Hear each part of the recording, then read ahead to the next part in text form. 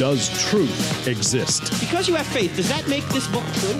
Does God exist? So when someone says there is no truth, if you apply the claim to itself, what should you say? Is that true? They don't think Christianity's true. They're talked out of it. You know why they're talked out of it? Because they've never been talked into it. Cross-examining skeptical and atheistic views. Welcome to Cross-Examine with Dr. Frank Turek. Why do people, particularly in America, leave Christianity? What reasons do they typically give? And when they leave the faith, aren't they implicitly or even explicitly adopting a new faith? We're going to talk about that here today. In fact, I'm sure you've probably heard that there was a prominent author and pastor by the name of Josh Harris. Back in 1997 or so, he wrote a very popular book called I Kissed Dating Goodbye. I think that was the name of it. And it sold 1.2 million copies, and it helped many young Christians live a life of sexual purity until, of course, they got married. And up to that point, they had lived a life of celibacy. They didn't have premarital sex, primarily because of Josh Harris. His book, I Kissed Dating Goodbye. Very popular. Now, today, I must say I don't know Josh Harris. I've never spoken with Josh Harris. I can only go on what I've read from him. But he just, this past week or so, came out and said he's no longer a Christian. He was a megachurch pastor up in Gaithersburg, Maryland until 2015. In fact, I know that church. I used to live in Gaithersburg. I was not there when he was there, but I know exactly where that church is, a church of several thousand. And he pastored that church, I think, from 2004 to about 2015. And now today in 2019, he's no longer a Christian, according to him. Now, what he hasn't said might be more important than what he has said, and I'd like to unpack that here today. Here's what he said in a Instagram post, and I'll read some of it and make a few comments and then continue reading. And he said, "My heart is full of gratitude. I wish you could see all the messages people sent me." This is Joshua Harris writing. "After the announcement of my divorce." So he didn't just leave Christianity, he's left his wife as well. He said, "They are expressions of love, though they are saddened or even strongly disapprove of the decision." Okay, now again, I don't know anything else about his situation. Maybe Joshua Harris has biblical grounds for divorce. He hasn't said. But to him, it probably doesn't matter because now he claims he's no longer a Christian. So maybe he doesn't care if he has biblical grounds for divorce or not. I don't know the situation. All I know now is that the man who wrote I Kissed Dating Goodbye has now kissed Jesus goodbye. He's also kissed his wife goodbye. He's divorced Jesus and his wife. Now, that should grieve us, obviously. Now, I have a question, though. Why would he or anyone else who get divorced never say, when they say I've divorced my wife or divorced my spouse, why would they never say I've divorced my 3 kids? Because Joshua Harris has 3 kids. Well, because obviously, technically, we can't divorce children, but we love them, and we would never say we've left the children. But of course, we vowed to love our spouses as well. And if you don't have biblical grounds for divorce and you're a Christian, why do you think it's okay to divorce your spouse while you would never say you've divorced your children? Yet you vowed to love your spouse, and yet you're leaving your spouse. I have this as the pinned tweet on my Twitter account. I put it up there back in February. Here's the tweet. "On your wedding day, you commit to get married because you love one another. Forever after that, you commit to love one another because you're married." Let me say that again. On your wedding day, you commit to get married because you love one another. Forever after that, you commit to love one another because you're married. No, love is not a feeling. Love may start with a feeling, but it's not a feeling. As C.S. Lewis famously said, Mere Christianity. When 2 people get up on the altar and vow to love one another till death do them part, they do not vow that they're going to feel the same way about one another for the next 50 years. That would be impossible. You can't vow feelings. All you can vow are actions. And love is a decision to seek what's best for the other person, to take care of the other person. It is not to vow that you're going to feel the same way for the next 50 years. In fact, the only reason you need a vow is when the feelings do go away. Because when the feelings are there, you won't want to leave them. It's only when difficulty arises, and when you put two broken people in one relationship, there's always going to be problems that arise. That's just the nature of our fallen state. People are going to have difficulty with one another. That's just our human nature. That's just reality. That's why you need the vow. You don't need the vow when everything's going great, when you're infatuated with the other person or you have these warm, fuzzy feelings. You don't need the vow then. You only need it when they go away. In any event, Joshua Harris continues in his Instagram post. He says this: I am learning that no group has the market cornered on grace. This week, I've received grace from Christians, atheists, evangelicals, ex-evangelicals, straight people, LGBTQ people, and everyone in between. Of course, there have also been strong words of rebuke from religious people. While not always pleasant, I know they are seeking to love me. Now, that's a very good insight by Mr. Harris here, that Christians who've reached out to him know that love isn't just approving whatever somebody wants to do. In fact, sometimes you have to disapprove what somebody wants to do if you truly love them. Parents know this. You don't just approve everything your child wants to do. If you do, you're unloving. You don't tolerate everything somebody wants to do. If you do, you're unloving. So at least Mr. Harris understands that people who are reaching out to him and saying, don't do this, in many cases are doing it out of love, and they should. He goes on then to say, there have also been spiteful, hateful comments that angered and hurt me. Well, obviously that there shouldn't have been spiteful, hateful comments, but I have a question for Mr. Harris, who's now no longer a Christian. If there is no God, why are spiteful and hateful comments wrong? You see, one of the problems with leaving Christianity, unless you're adopting another theistic worldview, and I don't know if he has, again, I can only go on what he's written. If he's now an agnostic or an atheist, one of the problems is that you want to contain, or I should say, maintain certain aspects of the Christian worldview after you leave it. Well, that's intellectually inconsistent. If there is no God, there's nothing wrong with spite or hate. There's nothing wrong with hurting other people, because there's nothing wrong with anything if there is no God. If there is no standard beyond humanity, everything's just a matter of opinion. Yet you're trying to maintain Christian morality despite the fact that you've rejected the author of that Christian morality, Christ himself. And when I say the author, I mean it flows from his nature. He doesn't invent right and wrong. He is the standard of rightness, and any deviation from Christ's nature or God's nature would be what we would call evil. Joshua Harris goes on. He says, the information that was left out of our announcement is that I've undergone a massive shift in regard to my faith in Jesus. The popular phrase for this is deconstruction. The biblical phrase is falling away. By all the measurements that I have for defining a Christian, I am not a Christian, says Joshua Harris. Many people tell me that there is a different way to practice faith, and I want to remain open to this, but I'm not there now. Now, here's the interesting thing to me. I asked at the top of the show, why do people leave Christianity, particularly in America? I don't see anything in here. There's not a word about a lack of evidence for Christianity. He's not saying, well, I no longer believe Jesus rose from the dead, or I think I was mistaken when I thought God existed and I thought Jesus rose from the dead. He's not saying any of that. My question then is, was Christianity just a preference for him? Like an ice cream flavor? I mean, when people leave the faith or refuse to come to faith, they rarely cite evidence that would mean Christianity is false. What they do is they cite preferences, peripheral issues, or some personal disagreement they have with Christian morality. In fact, we're going to see this after the break, because what Joshua Harris is going to say is that he has now a different moral view about certain issues. And it seems that Christianity was getting in the way of his personal moral view. And so instead of aligning his personal moral view with Jesus, he divorced Jesus.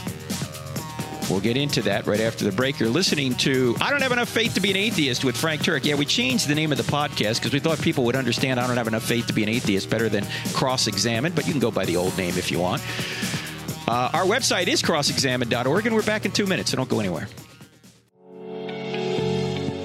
Thank you for listening to the Cross-Examined podcast. This material is made available to you for free by the contributions of listeners like you. If you wish to support future podcasts, just go to crossexamined.org and click on the donate button, or simply use the donate feature directly on our app. Thanks.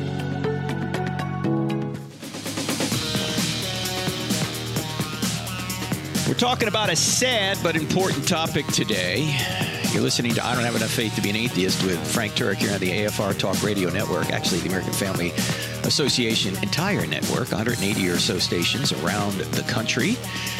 And you're also perhaps listening to this on podcast. It's on our app, the Cross-Examined app, 2 words in the App Store, Cross-Examined, so download the app. And I do want to direct you, by the way, if you've been listening to this on iTunes, that as of September 1st, the only podcast, there's 2 of them out there that have the same data on it, the same podcast. The only one that will be updated after September 1st is the official I Don't Have Enough Faith to Be an Atheist podcast. It has the one with my picture on it. So if you're signed up on the other one, the one that just says CE on it for Cross-Examined, just the CE logo, you need to go over and sign up for the I Don't Have Enough Faith to Be an Atheist. We want to consolidate everything into one podcast. That will help move it up the charts so more people will be able to hear this after they see it.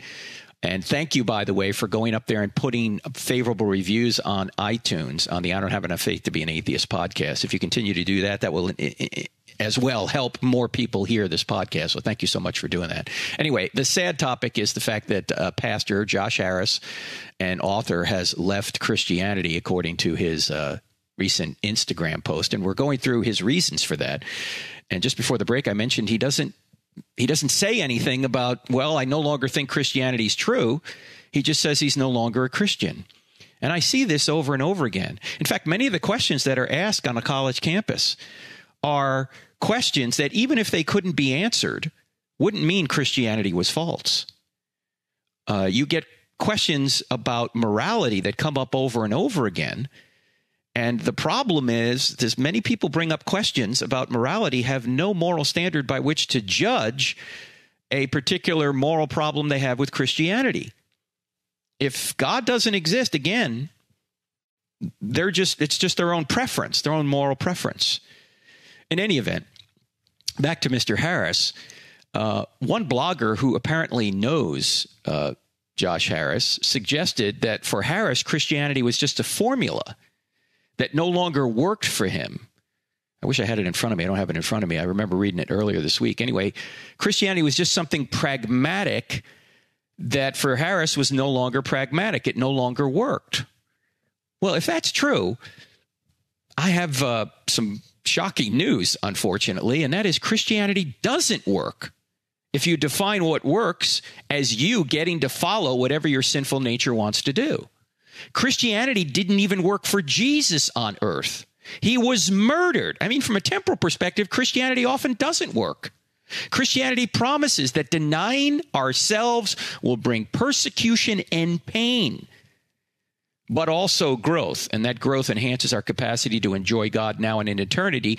Just read 2 Corinthians 4, verses 16 to 17, where Paul says our light and momentary afflictions are achieving for us a greater weight of glory that far outweighs them all. So we fix our eyes not on what is seen, for what is seen is temporary, but on what is unseen, for what is unseen is eternal.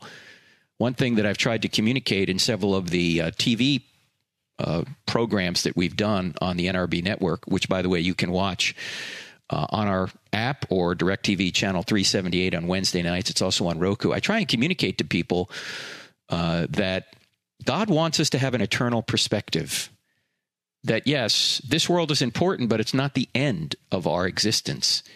That things that occur in this world ripple forward not only into the future here, but ripple forward into eternity. That's why when you go through difficulty here, it actually can bring fruit not only later in this life, but it can actually bring fruit in eternity. It can enhance your capacity to enjoy God forever. So Christianity doesn't work if you think Christianity is just going to make you happy all the time and that things are going to go well in your life from an earthly perspective. No, they may not. You may be persecuted, may be martyred. So if you're leaving Christianity, or let me put it another way, if you're a Christian just because you think it works for you, what is going to happen when whatever you think is working now doesn't work? Are you going to walk away from God and Jesus, as apparently Mr. Harris has done? Is that what you're going to do? In fact, my friend J. Warner Wallace, with whom I do many seminars, including Fearless Faith, which is being broadcast on the TV show right now, he says, look, I'm not a Christian because it works for me. It doesn't work. In fact, it's much more convenient to not be a Christian. Then you can do whatever you want. I'm a Christian because it's true. And we ought to align ourselves with truth. Okay, back to Josh Harris's Instagram post. Here's what he said next. He said, Martin Luther said that the entire life of believers should be repentance. There's beauty in that sentiment, regardless of your view of God. All right, let me stop right here. Regardless of your view of God, if there is no God, who are you repenting to? He goes on to say this, I have lived in repentance for the past several years, repenting of my self-righteousness, my fear-based approach to life, the teaching of my books, my views of women in the church, and my approach to parenting, to name a few. But I specifically want to add to this list now, to the LGBTQ plus community. I want to say that I'm sorry for the views that I taught in my books as a pastor regarding sexuality. I regret standing against marriage equality, for not affirming you and your place in the church, and for any ways that my writing and speaking contributed to a culture of exclusion and bigotry. I hope you can forgive me. All right?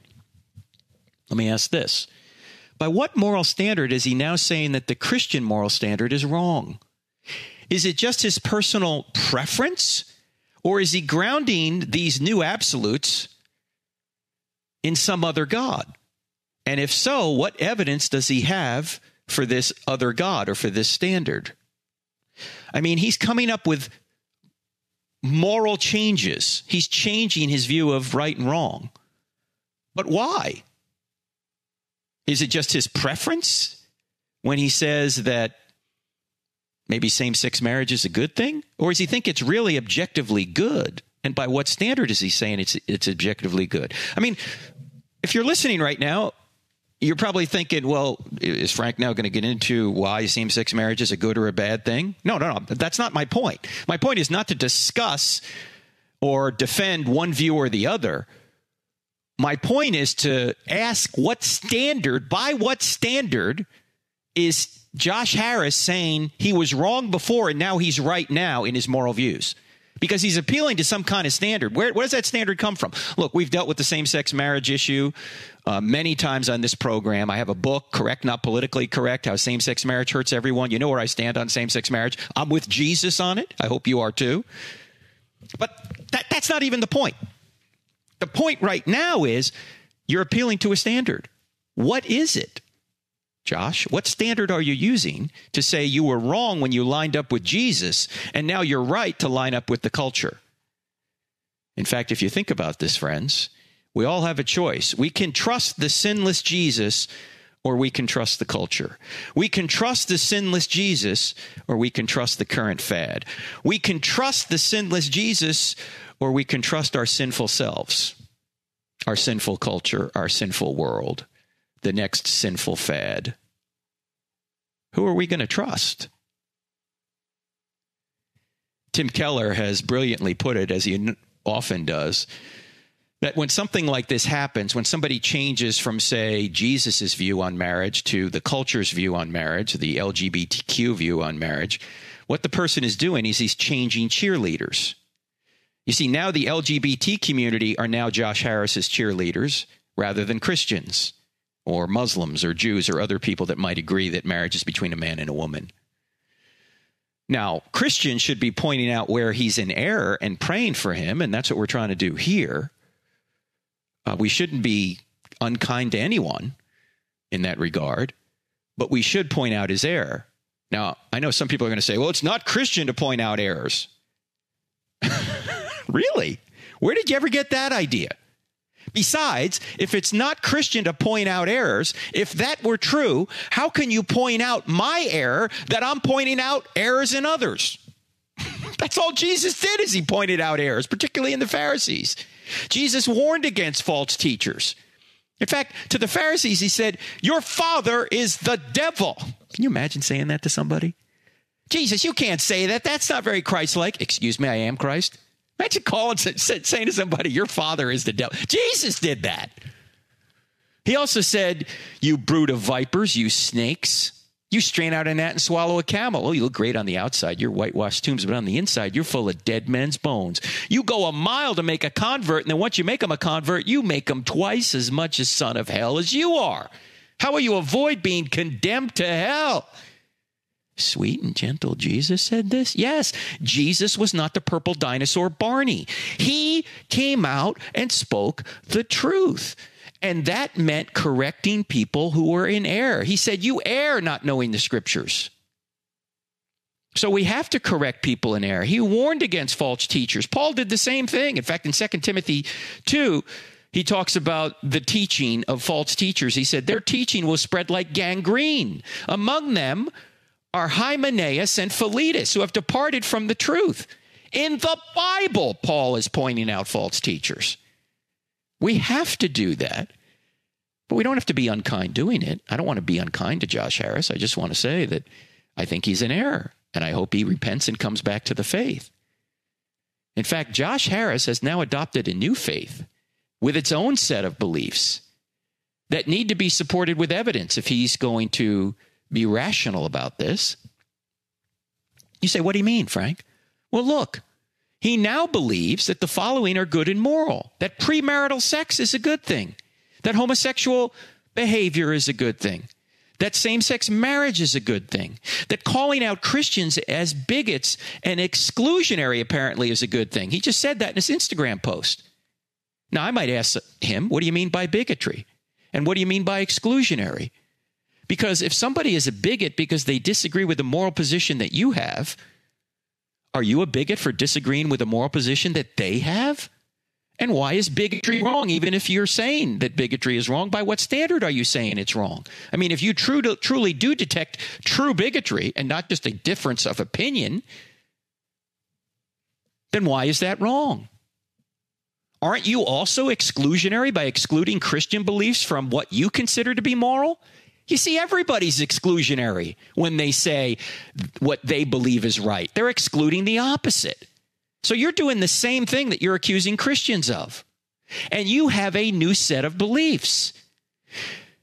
As Philip Johnson famously put it, he said, he who is a skeptic of one set of beliefs is a true believer in another set of beliefs. Josh Harris has dispensed with Christian beliefs, and now he's adopted new beliefs. Okay, why are those new beliefs true? What evidence do you have for those? Again, we're not going to get into arguing the merits of them here. I'm just pointing out that you've got a new standard that you need to support now if you want to be rational, if you want to consider your view really true and not just a preference. That requires evidence, friends. All right, friends, you're listening to I Don't Have Enough Faith to Be an Atheist with Frank Turek on the American Family Radio Network. We're back in just a couple of minutes. Welcome to I Don't Have Enough Faith to Be an Atheist, the radio program and podcast where we present evidence for Christianity and we cross-examine ideas against it. That's our website, crossexamine.org. By the way, I'm going to be down, well, first of all, next week we're going to be out in New York. Out in New York. Up in New York. Forgot about it. We're doing CIA, the Cross-Examine Instructor Academy. I hope to see some of you there. You cannot join it now if you're thinking about coming. It's a closed group. We only take about 60 people because we not only present to them, they present to us. So that's in Brooklyn next week. And then next Sunday, the 11th of August, I'll be speaking up at Abundant Life Church of God in Holbrook, New York. Abundant Life Church of God in Holbrook, New York, 11 a.m. service. You can go to our website and see the details there. And then the following week, Saturday, August 17th, I will be in LJ, Georgia, which is north of Atlanta. I want to say, 30, 40 miles maybe. Just north of Atlanta. First Baptist Church in LJ. We're going to go through I Don't Have Enough Faith to Be an Atheist Saturday, and that's 10 to 3. I think we have a break for lunch in there.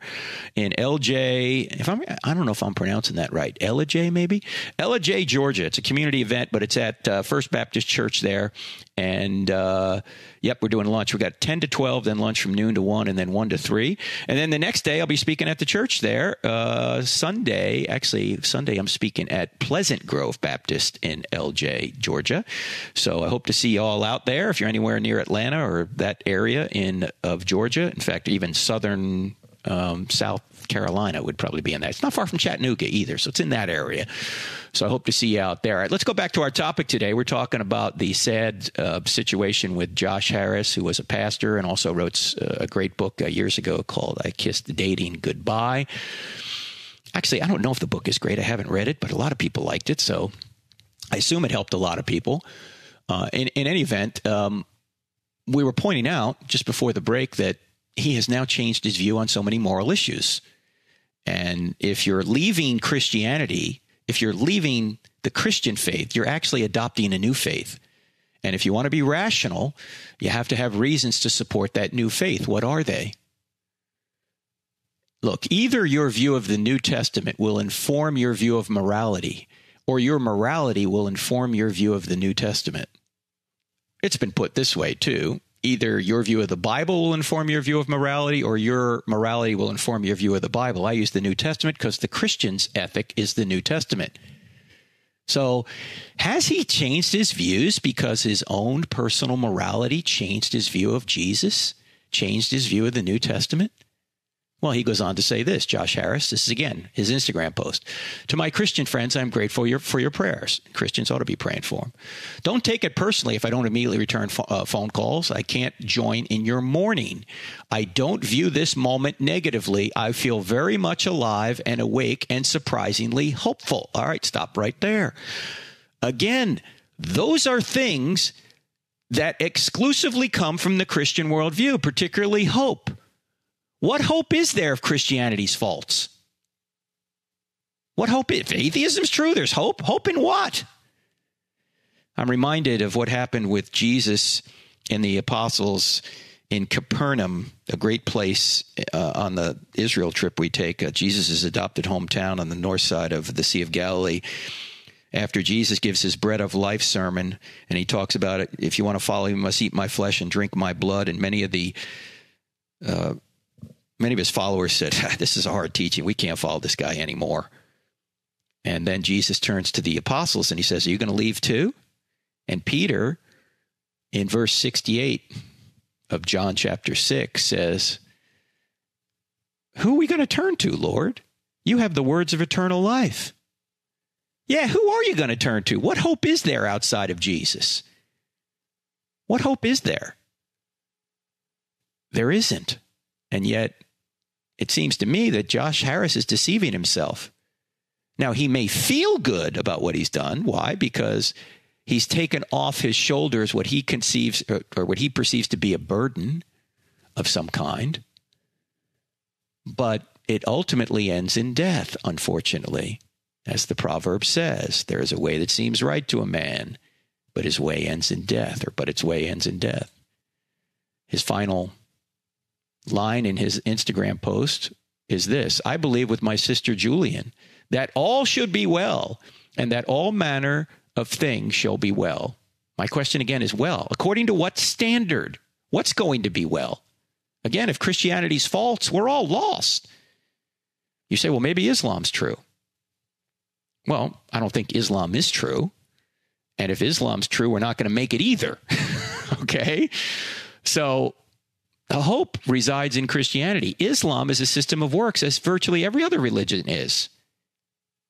Christianity gives us hope because you can know that your eternity is secure because you don't achieve your salvation. You receive your salvation. You just accept what Jesus has done. Now, it seems that Josh Harris has left the Christian faith because of his views on sexuality.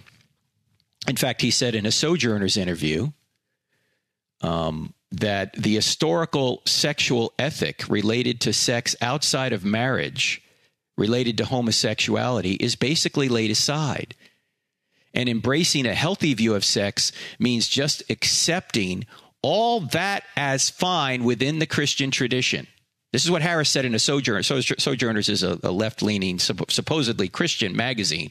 He was interviewed not long ago, and he said this, look, premarital sex, homosexuality, all that's fine within the Christian tradition. But then he corrected himself. He said this. He said, I do not think, though, that for me, in that change of interpretation of such a fundamental level when it comes to sexuality, it's just hard for me too. And then he stopped and said, in a way, it's almost easier for me to contemplate throwing out all of Christianity than it is to keeping Christianity and adapting it to these different ways. In other words, he's saying, look, it's just better for me to say I'm not a Christian than to try and say Christianity supports homosexuality and premarital sex and all these things. Do you see what's going on here? His desired view of sex is more important than Christianity. This is why I've said over and over again, friends, that the new religion in America is the religion of sex. That sex is the most important thing to so many people. They get their identity and their pleasure and their whole focus of life on sex. Now, obviously, God created sex. It's a wonderful thing. But sex is going to end when you die, probably before that. Is that what life's all about? Sex? Now, if there is no God, maybe that's all we have. And I can see why people put their emphasis on it. I get that. But is that really all there is? Al Mohler at Southern Seminary has written on this. I just tweeted his article out yesterday. Here's what Mohler says about this. Joshua Harris understands that there are two absolutely opposed worldviews, and they are basically not reconcilable. There's no reconciliation possible between the biblical worldview and the modern secular worldview. He understands that there is no halfway house, and in that sense, it is intellectually honest of him to understand that theological liberalism, which seeks to maintain some claim upon Christianity while repudiating its biblical truth claims, is unsustainable. Mohler's absolutely right about that. And he's commending Harris for being honest to say, look, I can't remain a Christian and believe in LGBTQ sex and all this and premarital sex and all these things. I can't both follow the religion of sex and the religion of Jesus. I can't do both. So he's left Jesus. This reminds me of Blaise Pascal, who said this: people almost invariably arrive at their beliefs not on the basis of proof, but on the basis of what they find attractive. Whew. Pascal nailed it, didn't he? People almost invariably arrive at their beliefs not on the basis of proof, but on the basis of what they find attractive. This is why when they explain they're leaving Christianity, they don't give reasons that strike at the heart of Christianity. They don't say, oh, God doesn't exist or Jesus didn't rise. They don't say that. They just say, look, at least he's saying, Joshua Harris is saying, it's because of sex. At least he's honest. Now, I don't know if it has to do with his own personal sex life. I have no idea. I don't know the man. But he has divorced his wife. Might that be a problem? Might that color his view of Christianity? I mean, look, sex, money, and power are motivators for all of us, and sometimes they can obscure our rationality. That's why Paul says flee from sexual immorality. Gary Habermas, my friend, who is the world-renowned expert on the resurrection, is also a world-renowned expert and written several books on the issue of doubt. He was a doubter himself for many years, and people will call him or email him and say, Gary, I'm doubting. Can you help me? And Gary, as gracious as he is, will spend hours on the phone with people trying to help them. But he's noticed a trend. When some of his friends who have been Christians a long time and are starting to express doubts, they'll start saying things like this: I've been thinking, da-da-da-da-da.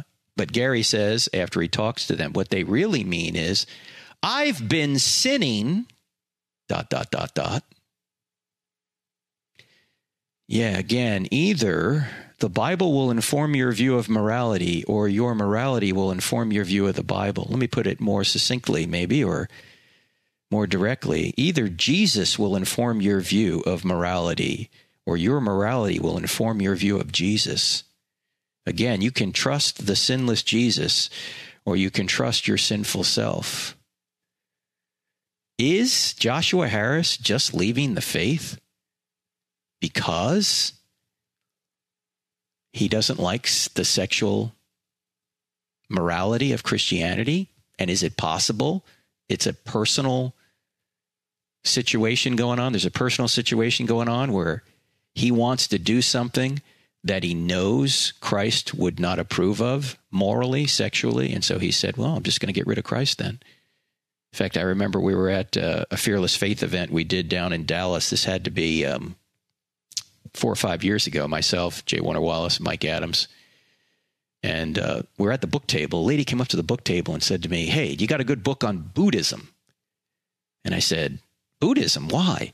And she said, well, I have a friend who used to be a Christian, and now she claims to be a Buddhist, so I want to talk to her about Buddhism. And I said, let me ask you a question. I don't know your friend at all, but let me just ask and see if this is true about your friend. Has your formerly Christian friend, has she begun to recently behave in a way that she knows Jesus wouldn't approve of? In other words, is she engaging in some sort of immoral behavior? And the lady said, bingo. And I said, you don't need a book on Buddhism. You need to go talk to your friend and ask her, if Christianity were true, would you become a Christian? Because her issue isn't in the head. Her issue is in the heart. She doesn't want it to be true. She wants the respectability of saying she's spiritual without the moral accountability that comes with Jesus. That's what it appears she wants, and maybe this is the case with Joshua Harris. In fact, when you get involved in sexual vice, it can make you stupid.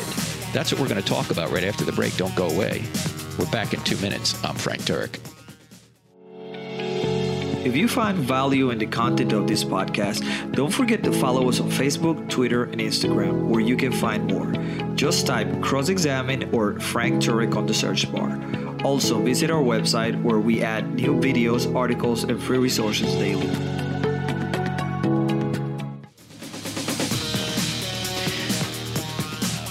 You're listening to I Don't Have Enough Faith to Be an Atheist.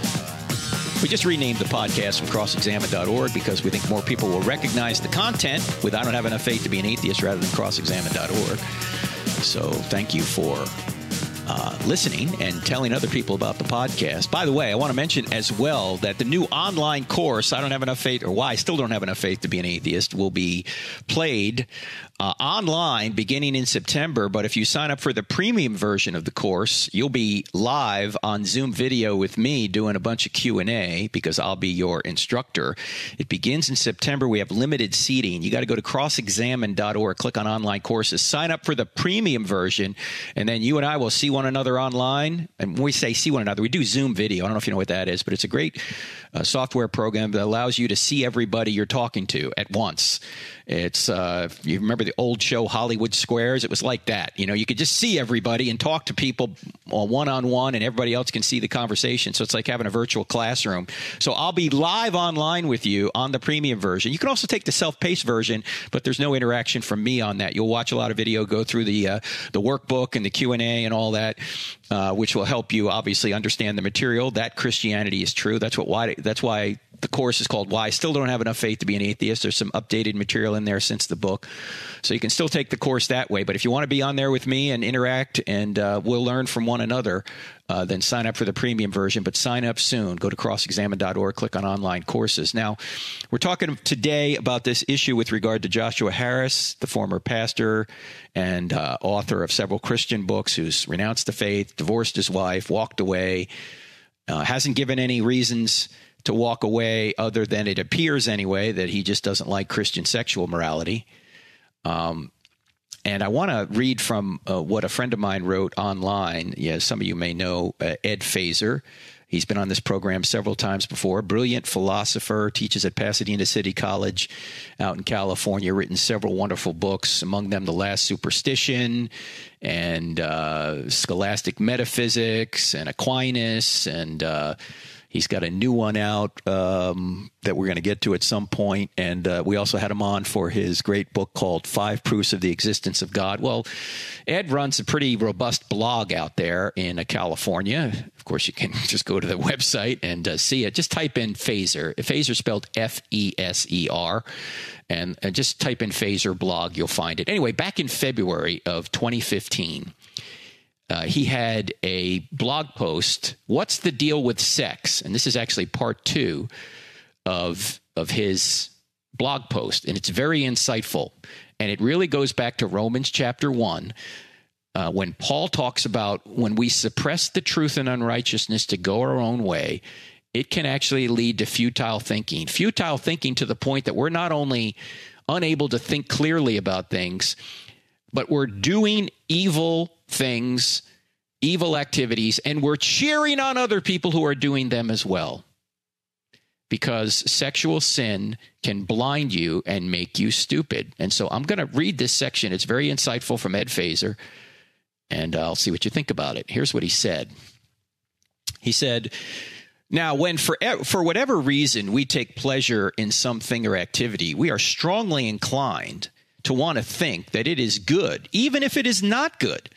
And when, for whatever reason, we find some idea attractive, we are strongly inclined to want to think that it is true and reasonable, even if it is neither. Everyone knows this. You don't have to be a Christian or a Thomist to see that much. And Ed Feser's a Thomist, a follower of Thomas Aquinas, the great theologian and philosopher from the 1200s AD. Anyway, he goes on to say this. The habitual binge drinker or cocaine snorter takes such pleasure in his vice that he refuses to listen to those who warn him that he's setting himself up for trouble. The ideologue is so in love with a pet idea that he will search out any evidence that seeks to confirm or that seems to confirm it while refusing to consider all glaring evidence against it. We call that sometimes confirmation bias. Feser goes on to say, the talentless would-be actor or writer is so enamored of the prospect of wealth and fame that he refuses to see that he'd be better advised to pursue some other career and so forth.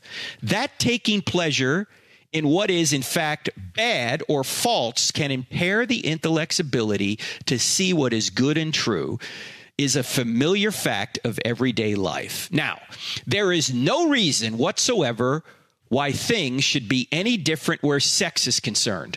Indeed, and this is part of Aquinas' point, and let me add, this is exactly what Paul says in Romans 1. Precisely because sexual pleasure is unusually intense, that it is even more likely than the other pleasures are to impair our ability to perceive what is true and good when what we take pleasure in is something that is in fact bad. In particular, habitually indulging one's own desire to carry out sexual acts that are disordered will tend to make it harder and harder for one to see that they are disordered. For one thing, the pleasure a person repeatedly takes in those acts will give the acts the false appearance of goodness. For another, the person will be inclined to look for reasons to regard the acts as good or even at least harmless, and disinclined to look for or give a dispassionate hearing to reasons to think them bad. Hence, indulgence in disordered sexual behavior has a tendency to impair one's ability to perceive the true and the good, particularly in matters of sexual morality. In short, sexual vice makes you stupid. That's Ed Feser from his blog February 6, 2015. He goes on to say this. Blindness can occur so that people refuse to consider the arguments.